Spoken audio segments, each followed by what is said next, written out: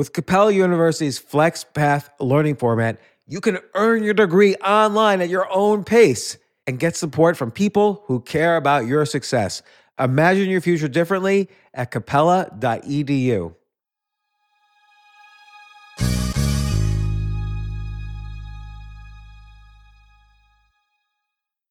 Luxury is meant to be livable. Discover the new leather collection at Ashley with premium quality leather sofas, recliners, and more, all built to last. No matter how many spills, scuffs, or pet-related mishaps come its way, the leather collection at Ashley is made with the durability you need for the whole family. Shop the new leather collection at Ashley and find chairs starting at $499.99 and sofas at $599.99.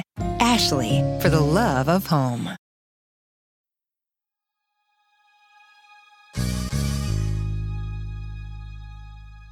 Everything I could possibly say about how the past 30 years led to me aimed in one direction, which is supporting the future vision of cryptocurrencies, which I strongly believe in, is covered in this podcast where I'm interviewed about everything under the sun and how it led all to one particular vision of how crypto is, and I'm not exaggerating, a quadrillion-dollar opportunity, and not that many people see it. Some people do see it, not that many people, but here's P.O., well known in the crypto world, interviewing me.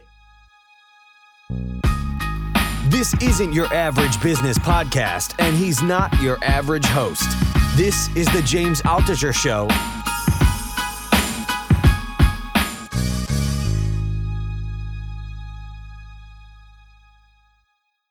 Ladies and gentlemen, welcome to a special interview on the NFT Show YouTube channel with none other than international man of mystery, James Altucher. Thank you so much. Thank you for having me on here. And one day, maybe I will be an international man of mystery. We're working on it. So James is fresh off of very impressive chess victories against me and a bunch of other bozos. I'm sure he's riding high right now. But we're live at Web3 Expo, and we're really excited to be able to chat with James. James, for people that may not know, could you give a little background on who you are and some of the things that you've gotten into?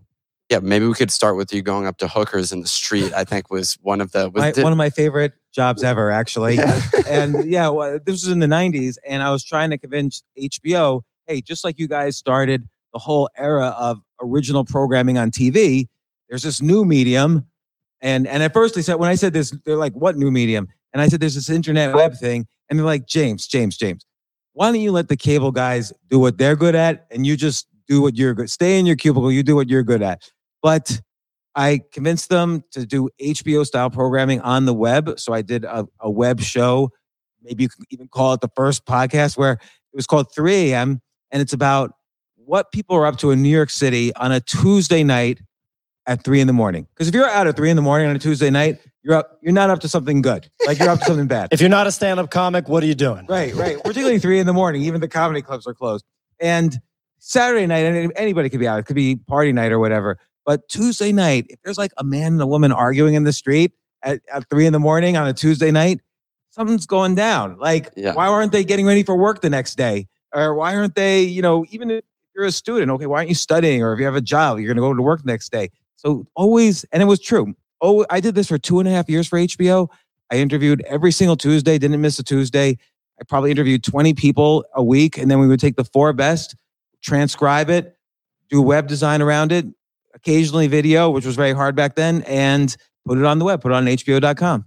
You've been creating content for a long time, right? Like I think you had a hedge fund for one period of time. Which is a very entertaining thing to do. So that's also content. But was that prior, like, you were in finance before diving down the content space, or have you always been creating? I was I was a computer science guy. I was a software guy. I figured but I always wanted to do content. Like, that was my dream. Mm-hmm. And so I figured the back door into content was to work at HBO as a programmer. I loved HBO. So I had 2 offers. It was 1994. I had 2 job offers. One was a massive $80,000 a year from JP Morgan to be a programmer, and $80,000 in New York City still doesn't get you anything.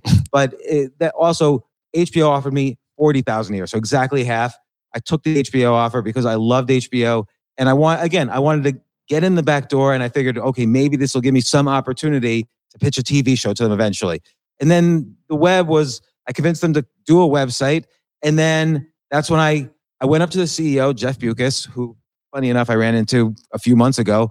And I said to him, what about HBO doing this kind of original program? He's like, whatever, you do it. And so then I went back to my boss and I said, the CEO, Jeff, said I should do this. And he's like, well, why did you go above me? And I don't know. It's just I ran into him all. and then so suddenly I was doing it. And I had this weird job. I was in the IT department, but I had this weird job of like going out at 3 a.m. and interviewing hookers and pimps. And it was insane, actually. Like, it was the funnest time of my life. I missed that time. Did you ever feel like you were in a genuinely risky situation? Oh, yeah. All the time. One time, so HBO initially had a security guard go with us. So it was me, a video guy, someone to get release form signed, and maybe another person. And then there was a security guard. And one time we were in this place, it was called Cafe Edelweiss, where there was all these like transvestite prostitutes. I don't know what the correct term for these is now. It's like your neighbor is the correct term right now. and you know, we were asking people like, why are you here? Like the kind of, you know, normal looking people, I shouldn't say normal looking people, but the regular looking people. And they were like, look, I'm going home with my wife and kids, but every now and then I want this. And so and then suddenly the bodyguards or the security of the Cafe Edelweiss were like, hey, this is no good. These guys are up to something. And they literally started like physically pushing us around. The security guard that HBO had hired was Zoom. He was like, we all started running. He was 5 blocks ahead of us. So I said to HBO, no more security guards. We just don't need it. I'm going to be more nimble without it. But almost every time we were out there, there was some trouble. Nobody wants to talk to you at 3 a.m. You go up to a couple arguing, or you go up to like a pimp, or you go up to, you know, a drug dealer. They don't really want to talk to you. So and you were on the on-screen talent during that, right? Like you were trying, like microphone. Okay. When did you transition to like writing as your primary medium? Because you've written like 25 books or something like that now, which is an absurd amount. So when I started doing this for HBO, I didn't know anything at all about business. I wasn't interested in business. And other companies started calling and saying, hey, can you do for us what you did for HBO? And there was like, at that time, this is 1995, 1996, there were like 5 people in New York City who knew how to do websites. And I was one of them. And so I called up my brother-in-law, and because I was still an employee at HBO. And I said, let's just use you to pitch these other people. And we started a business. So we did AmericanExpress.com. We did TimeWarner.com. We did so many movie studios. We did every gangster rap record label because of, you know, and natural fit. Yeah, of course. So, and we was No Limit Soldiers one of them? How about No Limit Soldiers? Oh, yeah, we did No Limit. Oh, there we go. Yeah. All right. Yeah, we did Loud Records, Bad Boy. And it was such, you got to see like the inner workings of that industry. And it was just a total weird industry. But we did this company, we built it up. At one point, my younger sister calls me and says, oh, we're learning how to make websites in junior high school. And I said, okay, we got to sell the business immediately. We sold it because it became like just an in-house thing for every company. And we were charging like ridiculous money for 3-page websites. Like, oh, it's code. You have to know HTML programming if you're going to do this. And so, but I did make a lot of mistakes. I didn't know anything about business. I was writing, this is a big critical mistake, which I always regret. I was writing software to make it as easy as possible for me to do. Let's say AmericanExpress.com was a 100,000 page website. And so I made like all this software to make websites really easy. And only later did I realize like I had basically written software that could have been like a WordPress, but I didn't want to tell anybody because then they wouldn't pay us what we were charging because it was like very expensive to them to do a 100,000 page website. So I didn't understand the difference between product and service. Yeah. That companies value the scalability. I didn't understand scalability. Like I thought, oh, but isn't it cool that we make a profit? No. Product. And we don't have a product. We're making a lot of money. And okay, you value it for 6 times earnings instead of like 1 billion times nothing. You were literally had this conversation last night with somebody who was like, guys, you can't just do media. You need to have a product. And we were like, But media is like, you got to like grow the audience. Like that's the biggest leverage nowadays. It's the hardest thing to grow. Well, you're right. They're a little bit wrong there because media is scalable. Well, he said, no, don't stop any of the stuff you're doing with media, but don't tell people about it because you'll be able to raise more money if they think you're just making a product. That could be actually. So if you're making a product like, oh, we've got the infrastructure to blah, blah, blah. We're going to do Web3, Web3 TikTok videos. Like, identity on the blockchain, blah, blah, blah. And yeah, I don't know. I think it's always good if you have an audience and the audience is scalable, you make money. But if you have a service business, you make profits. And so if you're just getting started, making profits is important. And then you kind of, switch. Like a classic example, Oracle. They were always a database company. But the very first databases they sold, let's say they sold a database to General Motors. They're like, okay, General Motors, we're going to deliver our product to you, but we need to put 130 software engineers on location for about 6 months just to make sure you transition to the product. They were building the product. Like they were just providing a service, but they always called themselves a product company. And eventually they had enough clients. They became a product company. Yep. So they faked it until they made it. Good for Larry Ellison. He's worth whatever. Couple bucks. He did all right. You never even hear about him anymore. Like when you think of like billionaire, he's probably like the second richest guy on the planet. And he showed up in the Elon Musk text messages, which were one of the most fascinating like threads to read. I'm just like, this is incredible. Like that was like some of the best content that I'd seen in a while. He was like, yo, I'm writing you down on this cap table or whatever for this round. And he was like, how much can you put in? And he was like, I don't know, $1 billion. And I was like, And Elon was like something like, how about 2? And Larry, no problem. Where do I wire? He was like, and let me know if you need anything else. You figure we only know what their wealth is from like, oh, how many shares of Oracle did he have? And then how much did he make when he sold them? Yeah. But then you don't know, like, he also probably was in Uber and Airbnb and all the China companies. Crazy deal flow, right? Coming his way. Yeah, he got into the whole Kleiner Perkins, Sequoia, benchmark deal flow. So he's probably made, guys like that who were billionaires in that first wave of tech billionaires probably made so much money in addition to his Oracle shares. Yeah. Which, by the way, why is Oracle worth anything anymore? It's like an SAP competitor, I guess. Well, why did both of those companies for dinosaur businesses that won't adapt? They need someone. I mean, I thought like at first, didn't they bought SQL, SQL, which is like for Web 2 companies. Yeah.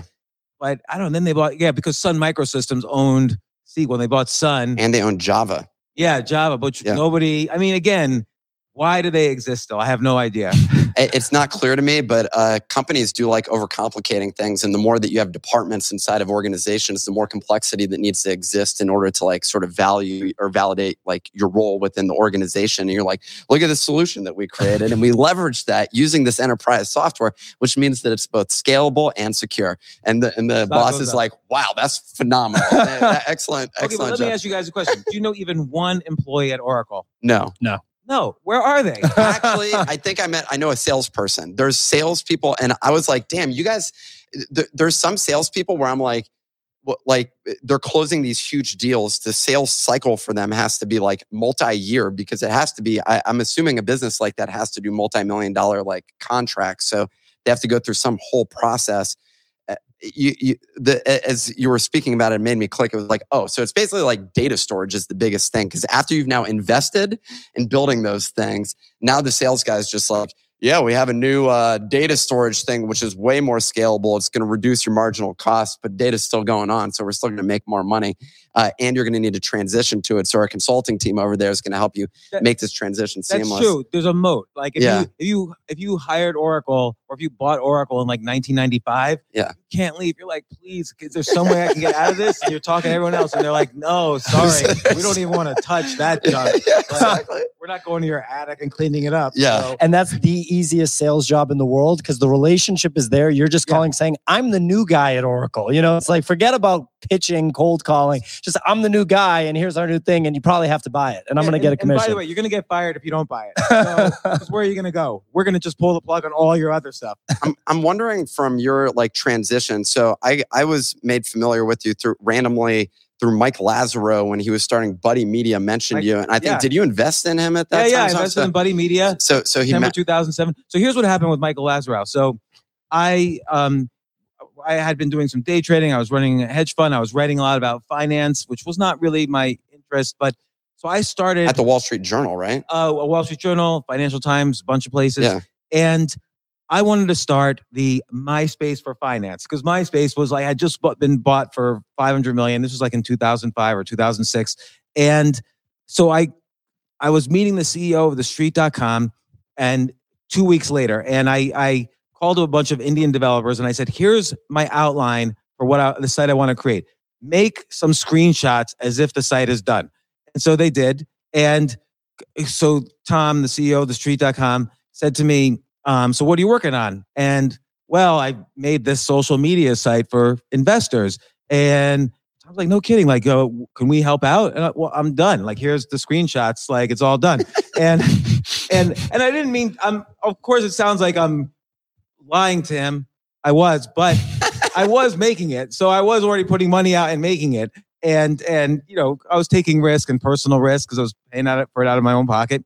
And he's like, well, how can we get involved? And I said, well, how about you mention StockPicker on every single page of TheStreet.com, and Jim Cramer writes about it, and you let me write 3 articles a day about it. And he said, done, deal. And he said, well, how much equity? And I said, I was thinking I'd give you 3% of the equity. And he said, I was thinking 50%. And I said, deal.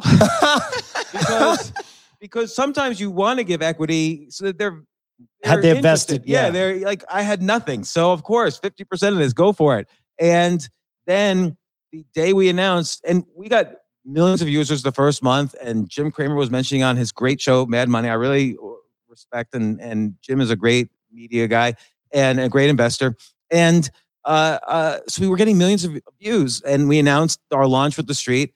And so I immediately called up AOL, Yahoo, Google, Forbes, Reuters, Interactive Corp, and I said, my half is for sale. So, and then they were all interested. Like I remember visiting Google, and did you ever create anything?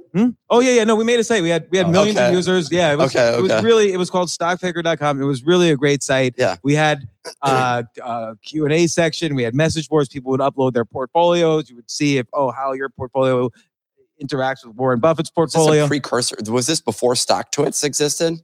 It was right before it was StockTwits, actually. Okay. So I knew Howard Lindsay very well. Yeah. He would make fun of. We met because the day we launched, he called it Nose Picker, and I'm like, Howard, I want you involved in this. And so we became good friends, and okay. I was an investor in StockTwits, unfortunately, but StockTwits is a good product, but it's just they never exited. But so I remember though visiting Google and making the pitch to them because they had started Google Finance, and this was perfect for them. And I just loved. Have you ever visited Google headquarters? Yeah. Like, oh my God, I fell in love with, I remember waking up at 3 a.m. that night, and it's like you're thinking about a first date you just went on, and but in a bad way. Like I wrote to them at 3 a.m. like, I can't wait till we meet again. And they never wrote to me again. So, but to TheStreet.com said, you can't sell your half to somebody else, like to AOL, because you're with us. And so they bought my half 4 months after we launched. Okay. So it was a good deal for me. And then, but before that happened though, Michael Lazarow, who I had never met, he had just sold golf.com to Time Warner, to AOL, to Time Warner, and his shares were vesting. So he was like, I'm looking for something to do. I have ideas for you I want to be CEO of StockPicker, the site that you created. And I'm like, that's great. I'm not really a good CEO. I'm not a natural for it. What are your ideas? And he started telling me these ideas. I'm writing them all down. I executed on all of them. I never made him the CEO. And which again, but we became good friends. Like he got it. And then when he started Buddy Media, which was like a Facebook version of what I was doing for websites in the 90s, he started doing, and he was smart. He turned it from a service business to a product business. Very smart. I mean, Mike Lazarow is like the best CEO out there for these types of things. And so happy I invested. Peter Thiel had invested in it. And look, this was right before the financial crisis. So this is the benefit of investing in private companies. You could ignore, he didn't have a stock or anything. And he was very smart about raising money and keeping going. And then he sold to Salesforce.com for $700 million in 2012. Yeah. So when I saw that, or when I came across you, I was following, I think I subscribed to your blog at that time, then newsletter, and then now you have a podcast. But there was at some point there was a transition, and I don't know when it was, but I was seeing all of your ads for like cryptocurrency courses and like things like that. Your face was literally everywhere that I went on the internet. Unfortunately. And I was like, what the hell is going? I'm like, what? Can you tell us a little bit about like what that was? And was that your like entry or your first foray into crypto was via these courses, or like what was that? I mean, so I had started, so around 2010, I just got sick of everything. Like Wall Street was just such a scam. I just hated that hedge fund business. I shut that down. I just got sick of everything. So I moved out of the city about 80 miles north, just reduced I decided I'm just going to write. And this was before Buddy Media exited, before I had any real exit other than like Stock Picker and my first company, both of which I went broke afterwards. And so I just started writing, and I was so sick of everything. I just started writing, not about stocks, but just about what it's like to be broke and depressed and come back from that, and like the things I did to come back from that, and the things I really cared about and felt about. And everybody was like, I can't believe you're saying all this stuff. This is like too much information. And then privately, they would write to me and say, I'm a crackhead, so just don't tell anyone. But hey, keep up the writing. And so I was getting really a lot of private encouragement from people, even if they were outwardly saying, oh, it's too much. It's like James Altucher is crazy. And so I wrote a book called Choose Yourself, which is like, don't let other people choose you. Like you guys, if you were pitching this as a TV show, and believe me, I've pitched so many TV shows, you have to go to agents and studios, and they treat you like crap, and like, and they string you along because they don't know and they have no clue, and they're waiting for their bosses to decide. You're waiting to be chosen in almost every industry you want to pursue. That's worth it. So I wrote a book how really you could find freedom if you want to do a show, just open up your iPhone camera and do a show. If you want to do a radio show, do a podcast. If you want to write a book, guess what? I did an experiment. I wrote a novel it was about a 40-page novel under a pseudonym in one weekend, and published it by just uploading it to Amazon, making it a paperback and a Kindle, and it was available for sale. And I started showing people how you could do these things to choose yourself. And then I wrote a book called Choose Yourself about being broke, I lost a home, I lost a marriage, lost everything. And it was really hard. I was like suicidal all the time because you just feel like you can't move. And so I just wrote a book about this and how I kind of climbed out of that hole. And the first thing that I did was I created a Bitcoin only store to sell a month prior to its release. I released it on Bitcoin only. Like I made a bookstore where I only had one product, was my book, and sold it for Bitcoin only. And that got enough publicity. CNBC had me on to talk about Bitcoin.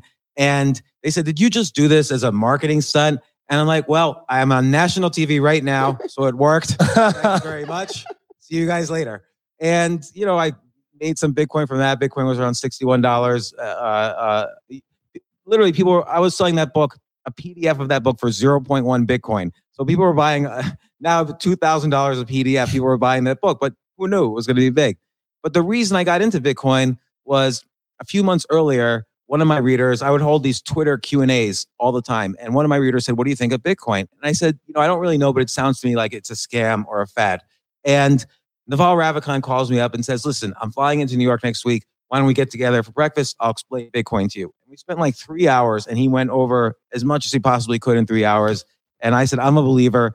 That's when I made that store, and I started getting excited about Bitcoin. And then it was several years later that, I said, people should need to be, right now, everybody's talking about Bitcoin and using like words like hodl and like their inside lingo. And like, my grandma in Indianapolis or wherever is not going to understand what hodling means. If you really want Bitcoin and crypto to do well, you need to explain this to the masses and educate them. And so then I started doing, educational stuff about crypto.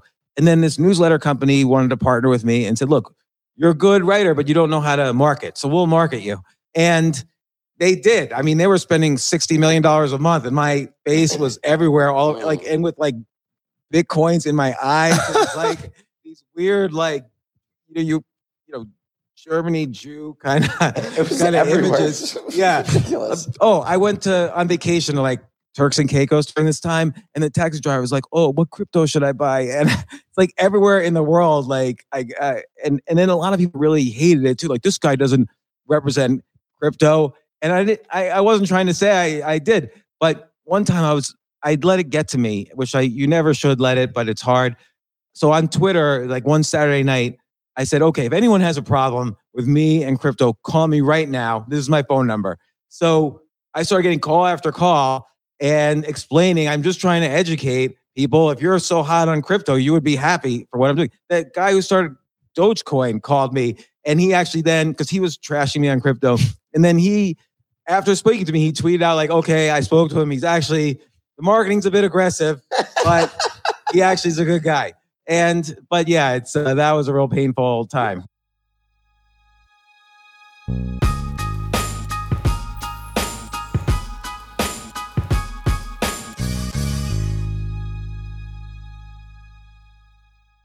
Yes, it's totally true. Airbnb has changed my life. If anything, they have made my life so much better. Like I used to live in Airbnbs. I lived in over 100 or 200 different Airbnbs over a 3-year period. And I loved it. I became a really good guest of Airbnbs, and I got to know lots of hosts. So when I initially owned a house, of course, the first thing I thought was, I'm going to turn my house into an Airbnb because I travel a lot. So why leave my house unused when I can make a side income by letting others Airbnb my house or come to stay in my house as guests? And having my own Airbnb or being a host for Airbnb has allowed me to do just that. And I've met other hosts. I've actually spoken at Airbnb's host conference. I think it was in 2017. I met so many just nice hosts. It's a great community. And I love, turning my own home into an Airbnb. Like I'm traveling to Austin next month. My home's going to be an Airbnb while I'm away, and I'll stay in an Airbnb. I'd rather stay in like a 3-story house Airbnb than in one tiny hotel room in the middle of Austin during South by Southwest. So listen, while you're away, your home could be an Airbnb. Many people host on Airbnb, but there are people who are just letting their house sit empty, who've never thought about it or didn't realize their space could be an Airbnb. Hosting can easily fit into your lifestyle and is a great way to earn some extra money. So if you have a home, but you're not always at home, then you have an Airbnb. Your home might be worth more than you think. Find out how much at airbnb.com/host.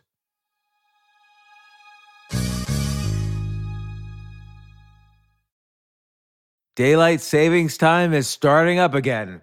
Okay, podcast is over. That's all you needed to know. But why do we have daylight savings time? Answer: to give us more daylight from March through November. By setting your clocks forward, it may feel like there are more hours in the day when we initially start daylight savings. But if you're hiring, it doesn't necessarily help you find qualified candidates for your roles any sooner. There's only one way to do that: ZipRecruiter. And right now you can try it for free at ZipRecruiter.com/James. ZipRecruiter works around the clock to find qualified candidates for you. Once you post your job on ZipRecruiter, they send it to 100 plus job sites so you reach more of the right people. This is such a brilliant idea for a business, and ZipRecruiter did it. So ZipRecruiter's smart technology also quickly scans thousands of resumes to identify people whose skills and experience match your job. I've used ZipRecruiter particularly as a potential employee, and I still to this day get messages every day. James Altucher, would you like to apply to be VP of Entertainment at NBC or whatever? So there's just nonstop emails. Like I got 5 or 6 emails today because a year ago I signed up for ZipRecruiter. So spring forward with a new hiring partner, ZipRecruiter, and find top talent sooner. See why 4 out of 5 employers who post on ZipRecruiter get a quality candidate within the first day. Just go to this exclusive web address to try ZipRecruiter for free. ZipRecruiter.com/James. Once again, that's ZipRecruiter.com/James. ZipRecruiter, the smartest way to hire.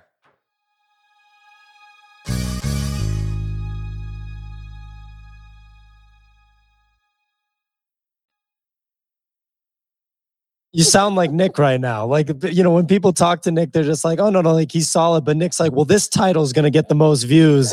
And before you know it, people are like real mad about a title, Well, yes, that's what happens. Fast forward like 8 years later, and I wrote an article, no, not 8 years, like 4 years later, 3 years later, I wrote an article that had a very aggressive title, but it was about something I passionately cared about, and I wanted people to read it. People don't read unless they say don't judge a book by its cover, but you have to. That's the only thing you see before you open the book. And so titles are very important. And Mike Lazarus said, I know you were just trying to be controversial. I'm like, no, if you just write to be controversial, you're going to fail. Like, that's a bad writer. Yeah. I could think plenty of things to be controversial about, and then I'll disappear. Like, you just will fail as a writer. You won't have any good stories. You won't be able to really express the vision you have. But I was really concerned about New York City, and I wrote about what I saw the problems were. But I titled the article, New York City is dead forever. Yeah. Here's why. Jerry Seinfeld responded to that. Oh my God. So Jerry Seinfeld, who's never written an op-ed in his life, does a full page op-ed in the New York Times just trashing me. He really did. Yeah.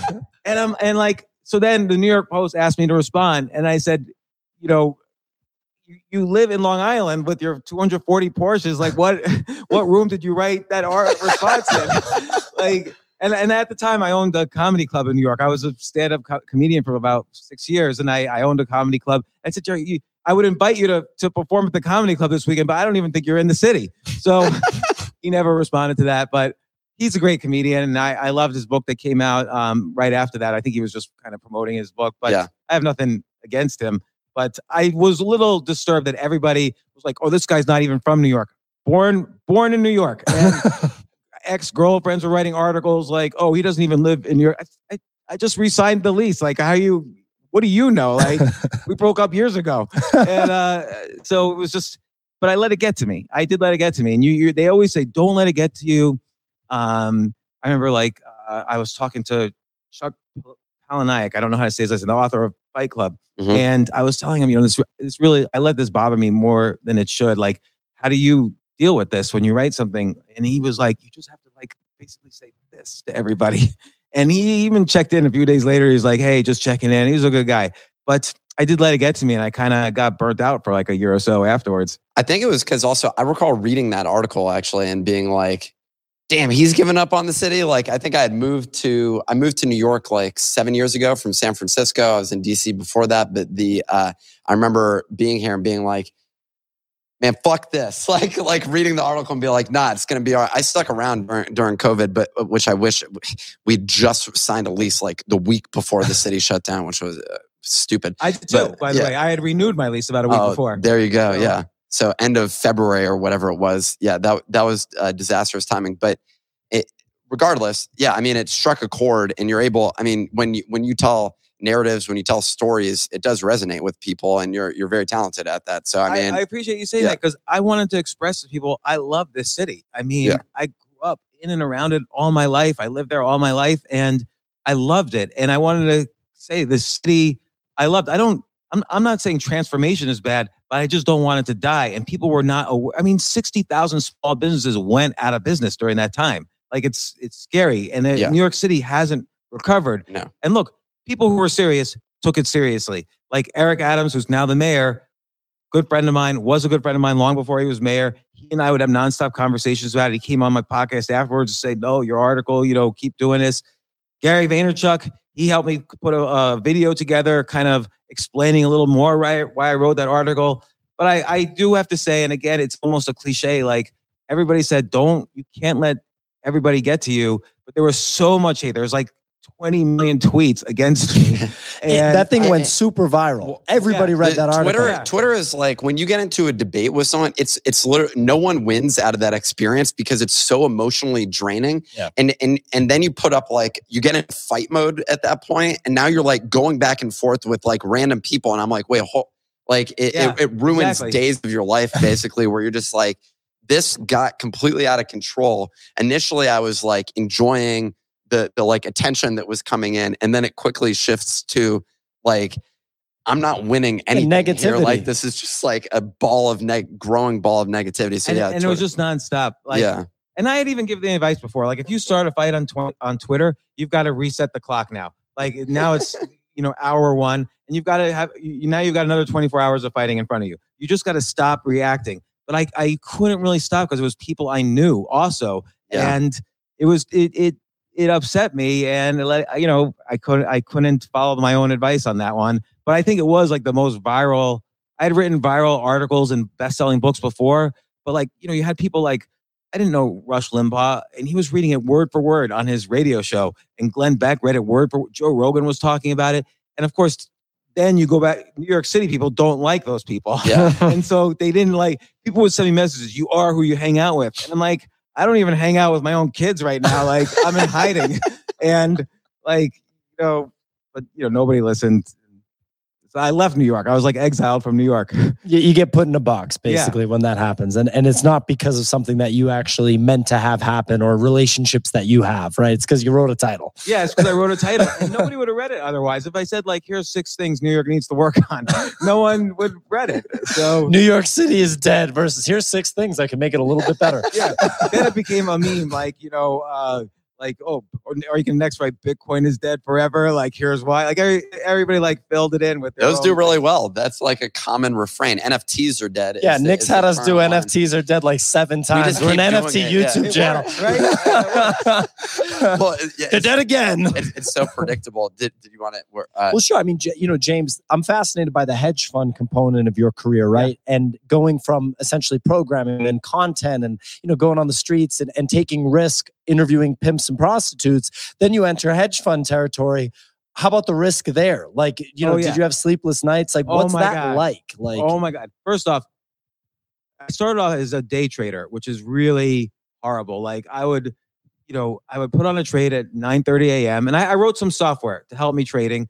And the software would give me a signal. Oh, the past 99 times out of 100 that this series of events happened, you can make a trade at 9:30, be out by 10. And so a lot of days it would work out. I'm like, oh, this is the greatest ever. Made some money in the first half hour. And then every now and then, though, you're in this trade and it's like not working out. And it's like, oh, went down a little.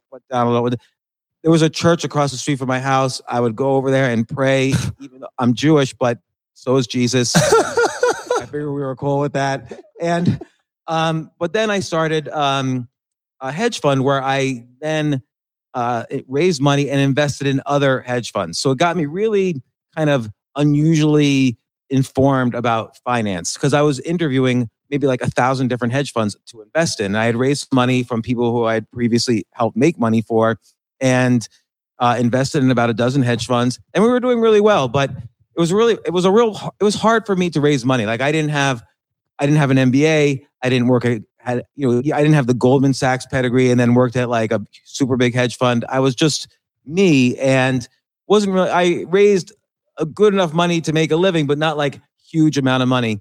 And I remember one time my neighbor says to me, oh, you should meet my boss. He runs a multi-billion-dollar hedge fund. He'll like you. You guys will get along. He'll invest in your fund. So I go into the city with my friend and the boss meets me, gives me the full tour of the facility. We sit down in his office and he's like, James, I really like you.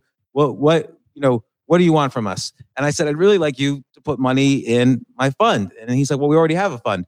And I'm like, yeah, but you need to diversify a little bit. I have a different strategy than you. You could diversify. And he says, listen, you could have a job here anytime you want. I'll hire you in a second. But I don't know where you're putting the money. And he pointed to himself. The last thing I need to see is Bernard Madoff Securities, LLC, in the front page of the Wall Street Journal. So literally Bernie Madoff rejected me and I'm leaving his building and I'm thinking, man, I can't compete with guys like Bernie Madoff. Like they're the best. And like all these other hedge funds were calling me as I was leaving. Like, how does he do it? He's amazing. How does Bernie Madoff do it?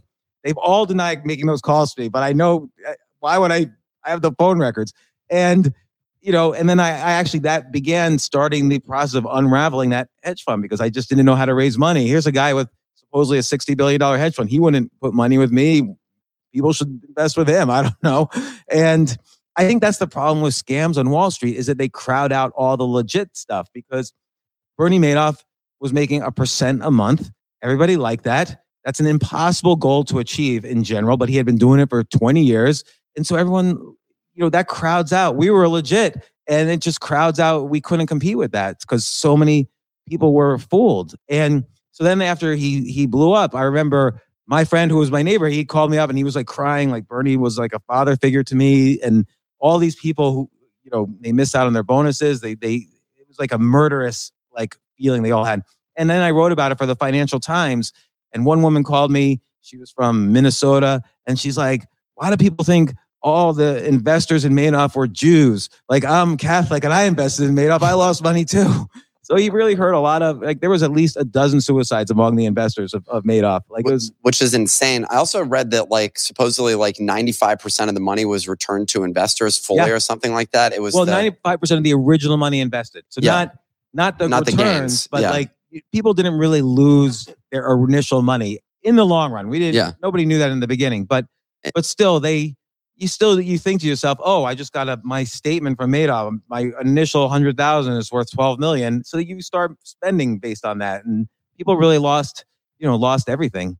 So we're at a Web3 conference, and I'm wondering if Bernie Madoff was around now, would he be investing in NFTs or running an NFT fund? I don't think so. Only because here's what I really think happened with Bernie Madoff. I think he was, the chairman of the NASDAQ. He kind of invented digital or electronic trading of stocks. And everyone's like, oh, Bernie, you're the smartest in the world. You're the smartest person in the world. You should do a hedge fund. So I think then he started managing people's money.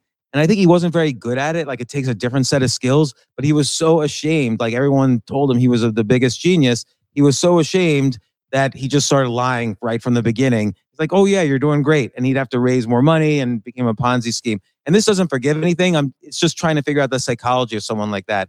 By the way, fast forwarding then a decade later, he's in prison, and I had a podcast, a growing podcast. And so I reached out to him in jail and I said, would you come on my podcast? And of course, the message has to go through the warden.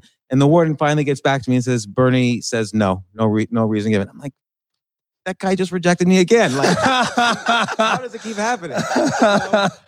Like, one thing he gained in life is like, while he's making license plates, he gets to reject me consistently. Well, I'm actually curious on your take. So outside of Bernie Madoff, what is your take on sort of the NFT space as a whole? Do you have any interest in it whatsoever? And what are your thoughts? Well, I think it really reminds me of like when the internet first started. Nobody really knew, oh, this is going to be an e-commerce, this worldwide e-commerce platform where all e-commerce transactions, all retail transactions basically are going to start happening through this thing called the internet. Like, is this an artistic medium? Is it, hypertext? Is it a new way to write books? Is it just a pamphlet? Like, every company will put their pamphlet online. Like, nobody really knew. And it just sort of evolved with time. Like, there's this technology here that seems neat, and it evolved over time. NFTs, like, a digital ape, will that be interesting? Maybe, but probably not. I think NFTs are exciting to me if you think of them as access to something. So you get, let's say you're a sports team. Let's say you're the New York Knicks basketball team, and you sell a ticket. And you sell the ticket to me, and then I sell the ticket to you for, like, you sell the ticket to me for $100. I sell the ticket to you for $200. You sell it to you. You're a scalper for $300. You sell it to someone on the street for $400. The Knicks only makes money on their first transaction to me. But if a ticket was an NFT, they would make money every step of the way. Mm-hmm. And I think NFTs are great as access. Like, you have a restaurant? Hey, you get the special menu if you have our limited drop NFT. And I've talked to the owners of sports teams. I spoke to Mark Laurie, owns the Minnesota Timberwolves, among other things. He sold Jet.com to Walmart.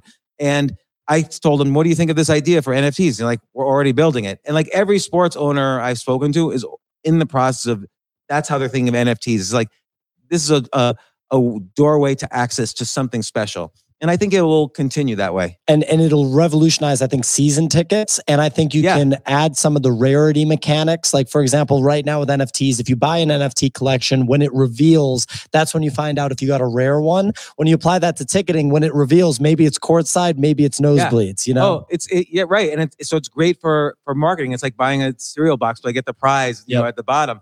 And even for subscription businesses, like if I subscribe to, let's say, an expensive newsletter about NFTs, and I want to, maybe it's nice if I can, when I'm done being interested in NFTs, maybe I can sell that subscription, and the original newsletter company gets benefit from that. And so I think it's going to revolutionize the economy of anything that could be subscription. It'll unlock a lot of value for companies. But I think that's true in the case for crypto in general. Like, there's lots of ways. See, people always say, well, what are the real world use cases? Like, what can I do with crypto that I can't do with anything else? I can't just do with regular software on the internet. And there's a lot of things. Like, basically, with crypto, you could take anything at all that has value and tokenize it, make a crypto out of it or NFT out of it, and trade it for something else that has value completely different. Like I could say, hey, you guys are going to make an income stream from all your podcasts and YouTube streams.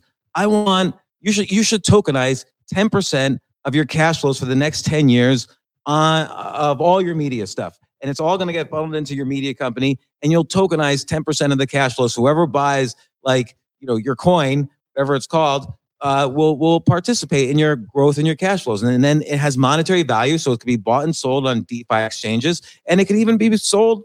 You could use it to buy shares of McDonald's, or to buy a piece of real estate, or to buy bonds, or to buy Uber coin once Uber starts doing something like this. And this internet of value, where everything of value can talk to everything else of value, that has never existed before. I mean, if you want to trade financial assets right now and you're a regular person on the street, you got to wait till Monday morning at 9:30, call up your broker or go online. New York Stock Exchange is open from 9:30 to 4:30. You could only buy stocks. You can't buy anything else. And you could trade dollars for stocks, and that's it. But with crypto, it's 24/7, and everything of value, like an Uber ride has value, an Airbnb stay has value, a newsletter or a newspaper, your media content has value. A young student with a law degree, their future cash flows have value. Everything of value is going to be tradable for everything else of value. And that's like such a quadrillion-dollar opportunity. And that the value in crypto now is the ecosystem that's building that, because it's not quite there yet. And the user base is not quite there yet. But that's an unbelievable use case. It's a quadrillion-dollar use case, which is why when someone asks me, what's the use cases, or it's bullshit, like this use case, it's the first time ever you could borrow from future profits to monetize your business now and create something of value and trade it for anything else of value 24/7. Never happened before in history. And it's such an amazing thing for the economy once it starts to be real in crypto. Crypto happens to be the only way to do it. You can't do it any other way.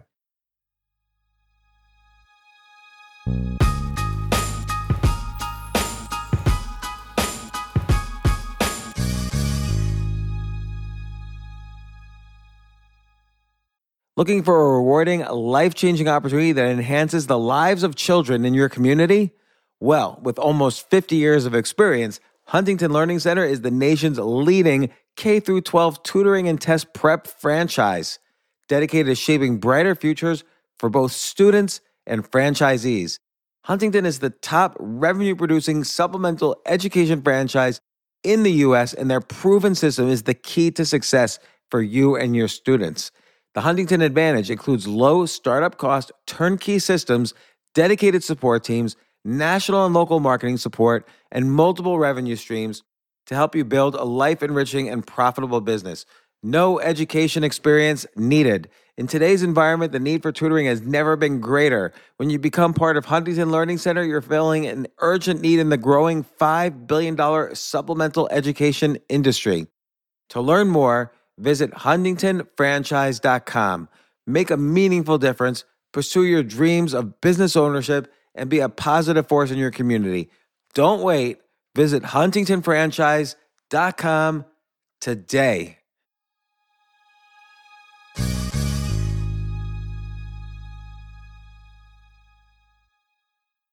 Hey, listen, men's health is important. Men act all cocky and like they don't need anything. But the reality is, as you get older, there's some things you need. And it often feels like we're too busy to take care of our health problems. Like, I'd rather do anything than go to the doctor or the dentist or the pharmacy or whatever. But now you don't have to waste your time if you use HIMS. HIMS, H-I-M-S, HIMS is changing men's healthcare by providing simple and convenient access to science-backed treatments for erectile dysfunction, hair loss, weight loss, and more. The entire process is 100% online, so you get a new routine of improving your overall health faster. Jay, you listening to all this? Yes, I'm definitely going to use HIMS from now on. Not that you need it. You're young and healthy. James, I'm 35. You're getting there. You might need it. Who knows? But if prescribed, your medication ships directly to you for free and in discreet packaging. No insurance is needed. You can manage your plan on the HIMS app. track progress, and learn more about your conditions and how to treat them from leading medical experts. Start your free online visit today at hims.com/James. Could you imagine that? There's a whole section just with my name on it. hims.com/James. That's how much I am representative of the kind of person who needs Hims. That's HIMS.com/James for your personalized treatment options. HIMS.com/James. Prescriptions require an online consultation with a healthcare provider who will determine if appropriate. Restrictions apply. See HIMS.com/James for details and important safety information. Subscription required. Price varies based on product and subscription plan.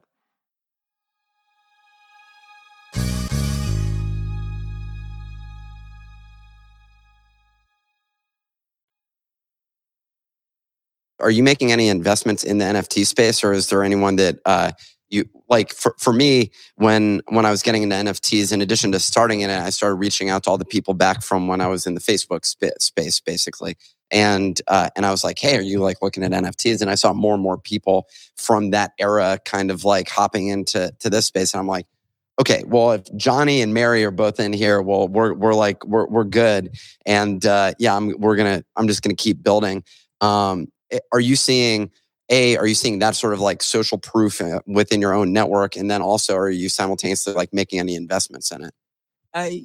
It's hard to say because again, we just don't know where, and I think NFTs do end up like how we described before. And I just don't see the value in buying like a JPEG or something like that right now, or an NFT in a metaverse game. Like, again, some people maybe are finding value, and I could easily be wrong about it, but I do see the few. So what I'm interested in are like, let's say the tokens that are picks and shovels in the space. Like, how do you make it so that, grandma from Indiana could trade, tokens from one complicated wallet to another complicated wallet? Or how can you get, information that's in this blockchain to share with information on this blockchain? I think the infrastructure still has another inning or two to go. And then we're going to start seeing widespread uses and widespread users. And so specifically NFTs, I'd like to see, again, will it be used for ticketing? Will it be used for subscriptions? Will it be used for access to venues or events or whatever? I think that's coming. I have no doubt that that's coming. And I see a lot of businesses working on this, but I haven't made any investments in the space. So you talked about Naval Ravikant, explaining Bitcoin to you when in 2010? No, this was early 2013. Early March 2013, I had tweeted it was a scam. I think in April 2013, he visited me and he totally changed my mind on it. I had him speak I hosted a summit where he was the key person there in San Francisco. And that was 2013. I bought Bitcoin at like $100 then. Yeah. And I was under the impression that he had a shit ton of Bitcoin at that point. But everything he says, he's like one of the perfect, like sort of, if you see entrepreneurs in Silicon Valley, when they're giving answers to questions, a lot of the question or responses can be sort of like obtuse or abstract when they're giving the responses about how we're developing in specific products and stuff. Like they're not giving you like your practical man on the street, like sort of response. They're giving you like this big visionary thing. And some of the stuff that he was very succinct in his description of kind of the implications of blockchain, but simultaneously he always had there's curiosity that he leaves you sort of wondering like, oh, well, I wonder what he's doing with like that thing over there. Like, what's your real motive with AngelList? Like, I don't quite understand. Like, well, an AngelList is going to be very successful with. Like, that's going to be like the Goldman Sachs of like startup companies. Yeah, and it already is. I mean, that's already worth billions. And he's invested. He's such a great angel investor.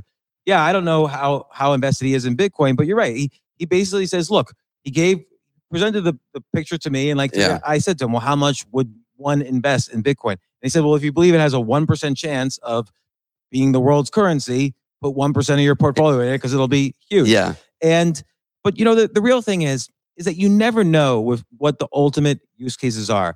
Like, no, you don't really know what value a business has until someone tells you not why they're using it, but why they aren't using it. Like, you ever pitch investors and they say, man, that sounds great. That sounds great. That sounds great. Yeah, just pitch us when it's all done, when you're done with the product. And then they never return your calls again. So, but they said yes, they like the idea. No, there's a lot of reasons people say yes. They said yes to get you off the phone. Yeah. That was the reason they said yes at that time. But if someone doesn't use something and you ask them, why aren't you using Bitcoin now? Well, there's all these wallets, and what if I forget my password? Like now they're telling you real problems to solve. Yes. And that's like a great, cue about what businesses to start and so on. So I feel like we're still in that phase where no one really knows. Like I gave this idea a few minutes ago about, here's quadrillion-dollar use cases and maybe that will work, but still every step of the way, why aren't people doing it yet? Well, there's not enough users. Well, it's too hard. Like I explain Bitcoin to people older than me, and they're like, oh, well, I got to use this wallet for this. And how come I could buy this token in New York, but not in South Carolina? And like, it's really complicated. And that needs to, just like with the internet for 30 years, the internet started in the early 1970 or 1971. For a long time, nobody could use the internet. Then it got easier and easier and easier. Now we all use it. Crypto's moving a lot faster. So that we have to be thankful for. And the use cases are already starting to happen, but it's still got a few innings to go. And so my follow-up on that is you had Bitcoin for 10 years now almost, or at least been thinking about it. What's changed since 2013? Do you think of it the same way you always did? Like, what do you think of Bitcoin now that there's like quote unquote competition of like Ethereum and things like that? Or do you not even look at it as competition? What's like the 2022 impression of Bitcoin in your mind? Bitcoin's probably a scam and a fad. No. But I actually did decide to sell the Bitcoin. I had been investing in Bitcoin for a while, and I decided to sell it and move it all into Ethereum. And maybe I'm right, maybe I'm wrong. One way or the other. I think Bitcoin continues to stay here and continues to, will go up in the next cycle. But I just think Ethereum will go up more. And already there's more transactions per day on Ethereum. And this merge happened. Now the surge, the purge, all these things are going to happen. So they're really developing the ecosystem of Ethereum. Bitcoin is a good example of like, okay, here's crypto. It works. But I don't see the infrastructure around Bitcoin really being built where there's a lot of projects around the infrastructure of Ethereum. It's really made to create use cases. Bitcoin's got the Lightning Network to make transactions faster and to do some types of smart contracts. But I think Ethereum just is the real Bitcoin ultimately. And I ultimately don't know the use case of Bitcoin because we see right now, the US dollar was weak because of inflation, but every other currency in the world was so much weaker that the dollar is the strongest of all of them now. And so people just love the dollar. That won't always be the case, but will Bitcoin be the replacement? We can't predict. And if Bitcoin's not putting together the financial ecosystem, which I think is going to be the big use case, Ethereum is maybe the winner, or maybe Solana, maybe Cardano. But again, Ethereum is the top gun right now in terms of transactions per day and projects using it and use cases. So I actually like Ethereum better. I'm bullish on Bitcoin, but I thought Ethereum as a blue chip crypto was a bit safer for me than Bitcoin. All righty. Nick's smiling and laughing. I'm a big Bitcoiner. Obviously we have an NFT business, so I'm aware of Ethereum and stuff. I was hoping that you didn't answer like that. It was a good answer. Look, like a lot of guys are Bitcoin maximalists. Like Anthony Pompliano, who's like one of the smartest names in the space. He's a Bitcoin maximalist. I've had Kevin O'Leary on my podcast. I think he's more neutral, but I think he has veered into that camp, in and out of the big maximalist camp. I think now that the merge has happened with Ethereum, he's open to it. But, I think people are still figuring it out. And by the way, I don't think Bitcoin's going anywhere. I think it's always the first. It's always the winner. Maybe it's a store of value. But again, I'm struggling with the use cases on Bitcoin other than as a currency. And I don't know how it gets there as a currency when the dollar is so strong.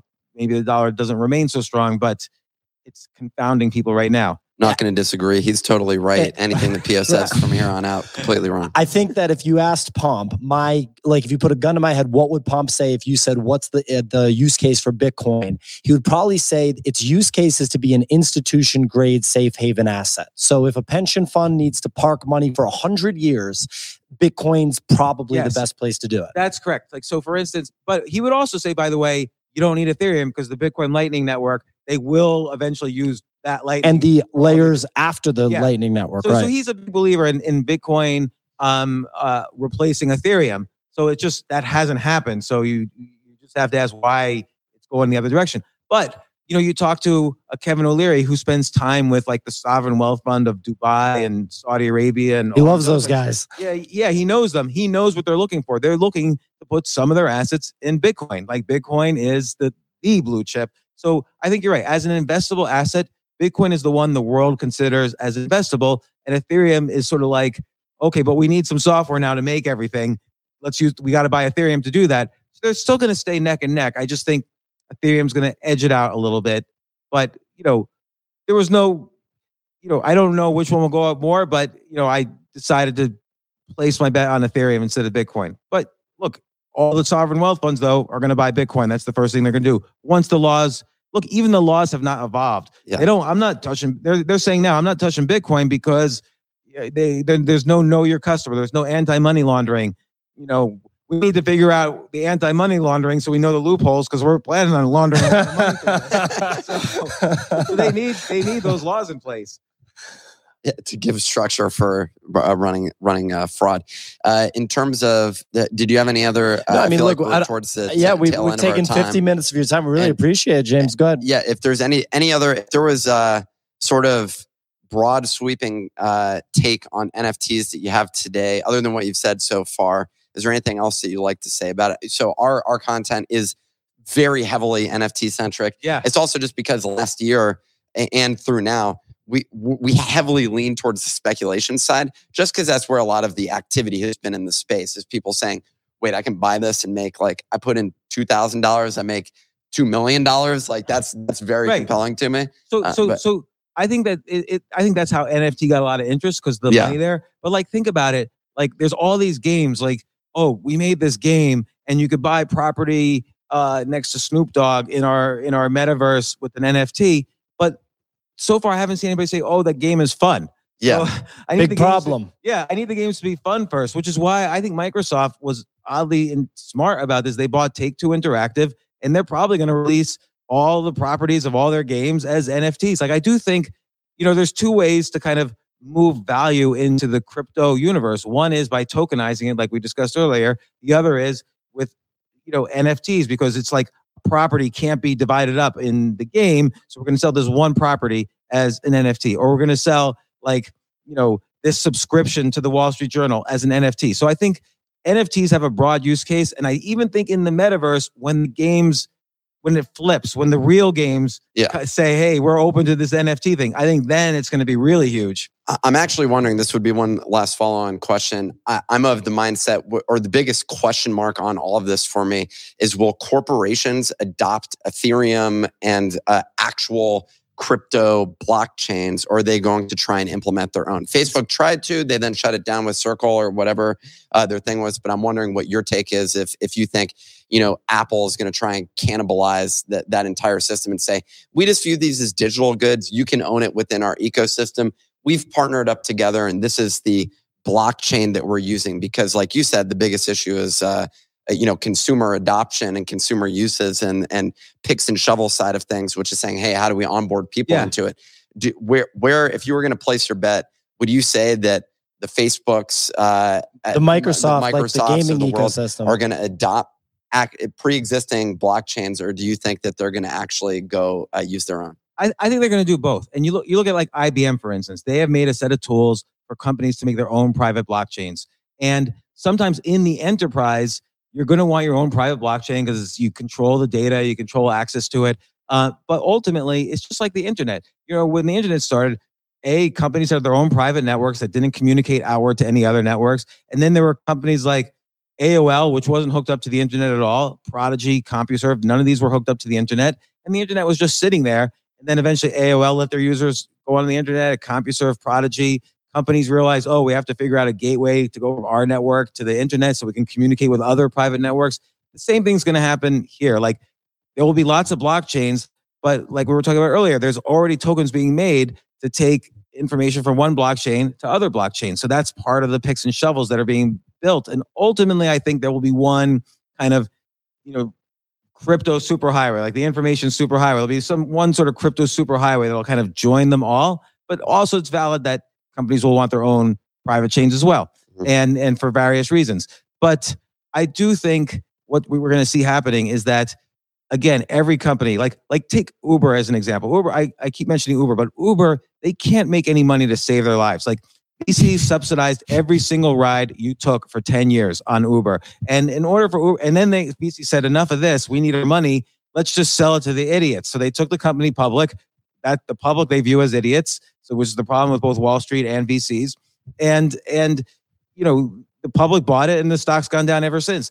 They either have to pay their drivers less, which they're not going to do, or they have to make the rides more expensive, which they can't do. But maybe they can make Uber coin. So if you ride more, you get tokens deposited in your account that can be used to pay for future rides. Or drivers get good reviews, they get tokens that can be used to pay for future rides. Almost like frequent flyer miles, with one big difference. Now it's tradable for anything else of value. Airbnb coin, McDonald's coin. Yeah. 5% of someone's house that's tokenized. Your future cash flows. So like all these things that we can't even imagine now as use cases will become valid, a quadrillion-dollar crypto financial ecosystem ultimately. I'm looking forward to that and becoming quadrillionaires in the process. Pretty good. There will be. I mean, look, it's almost Elon's almost a trillionaire. It's ridiculous. So it's absolutely absurd. Well, I know both of us appreciate you taking the time today to come chat with us. I appreciate you guys having me on. It's really exciting. I'm really happy.